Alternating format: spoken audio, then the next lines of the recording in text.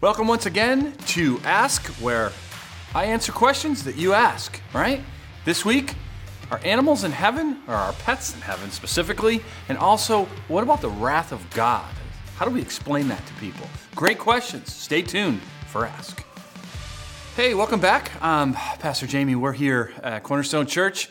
This is where we answer questions. If you've never seen this before and just coming across it, you can email them in or ask them in person or text them, but you're better off going through our website.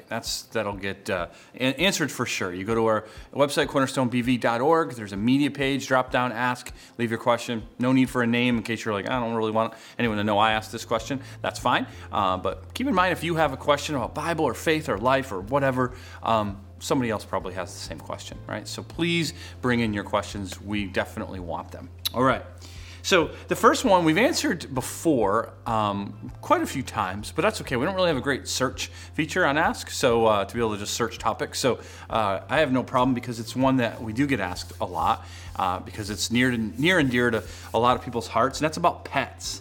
Are there animals in heaven? Will we see our deceased pets one day in heaven? You know, we all, including myself, we treat pets like a member of our family, and they really are. You know, most of the time, sometimes you get a pet you can't stand, but, you know, dogs, cats, whatever, other kinds of pets, and they're around our family, they're around our home every day, you know, so we see them and all that. But keep in mind, pets don't have souls. They're not made in the image of God like people are. And so, you know, when we look at heaven, especially the new heaven, when God creates it, it's going to really take on a lot of characteristics of our current earth, right? Except it's going to have perfection. Think Adam and Eve, right? In the garden before sin. Were there animals there? Of course there were. In fact, they named the animals. What was the difference? Animals lived in harmony. There wasn't hunting. They didn't kill each other or eat each other or anything like that, right? And so we're told the lion will lie down with the lamb, right? So that's how it will be. It will be this perfect where you'll be able to go up and be with any kind of animal. That's going to be pretty awesome, right? Now, will there be your specific pet? I would say probably not. I would say that heaven, there's going to be no tears. We're not going to miss the people who aren't there. I don't know how that is, but God will make it so. I think we'll have some kind of perspective to understand it fully and not have this tearful wish that someone wasn't there. So you could probably just say the same for your beloved pets. Now, is it possible I'm wrong, that God kind of takes, in his new creation, animals that very much resemble the pets that you love? I mean, he's God. He can do that, and there's nowhere that it says he doesn't. So you can hold out hope for that, but that's my best attempt to answer that one. Most likely not, but it's going to be okay because you're going to be able to have a pet lion, so that's really cool. I always wanted a pet rhinoceros, so maybe we'll do that. I don't think rhinoceros will let me be their pet, but we can at least hang out together and he won't hurt me. All right, second question. Why is our God a wrathful God? He's described as a consuming fire in Hebrews 12:29. Is it because of our sin? Okay, so Hebrews 12 as a consuming fire, again, context is everything. The context of that is that talking about worship, bringing rightful, heartfelt worship to God because he is worthy and deserving of it, of who he is, an all-consuming fire.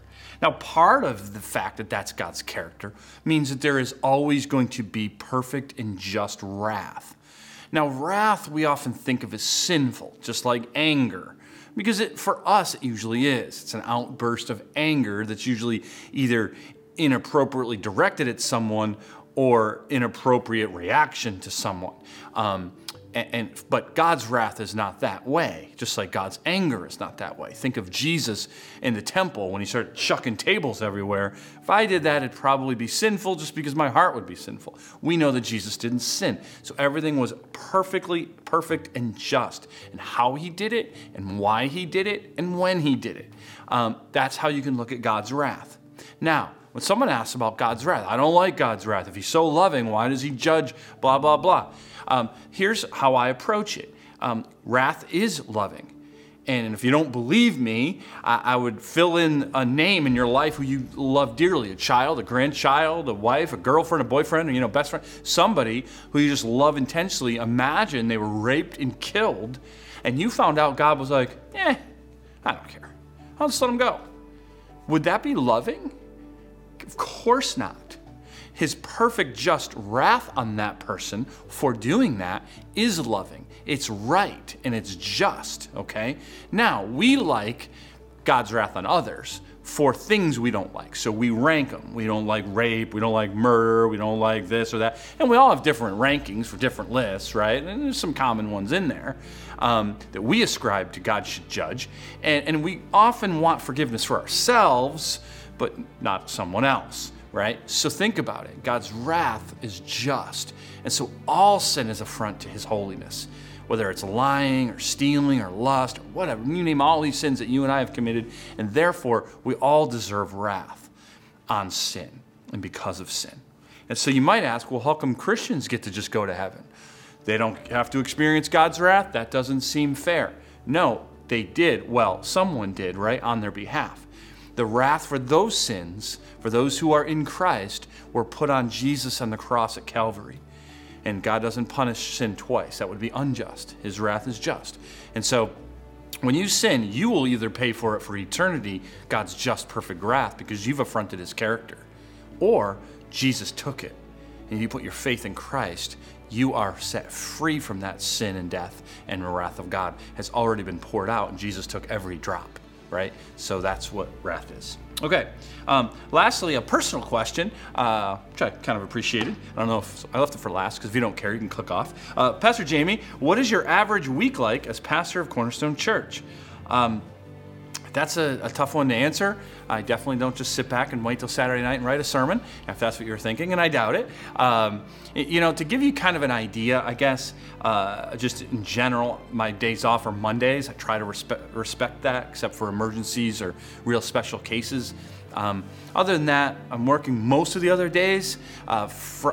Fridays I try to work from home sometimes, kind of depends, because that's real I need quiet space to write my sermons on Fridays. And Saturdays I'm often from home as well. Sometimes I'll work a half day. We have a service a gathering on Saturday night, so I can't really take that full day off. Certainly not Sunday either. And so Tuesday, Wednesday, Thursday, I'm usually in the church or outside meetings.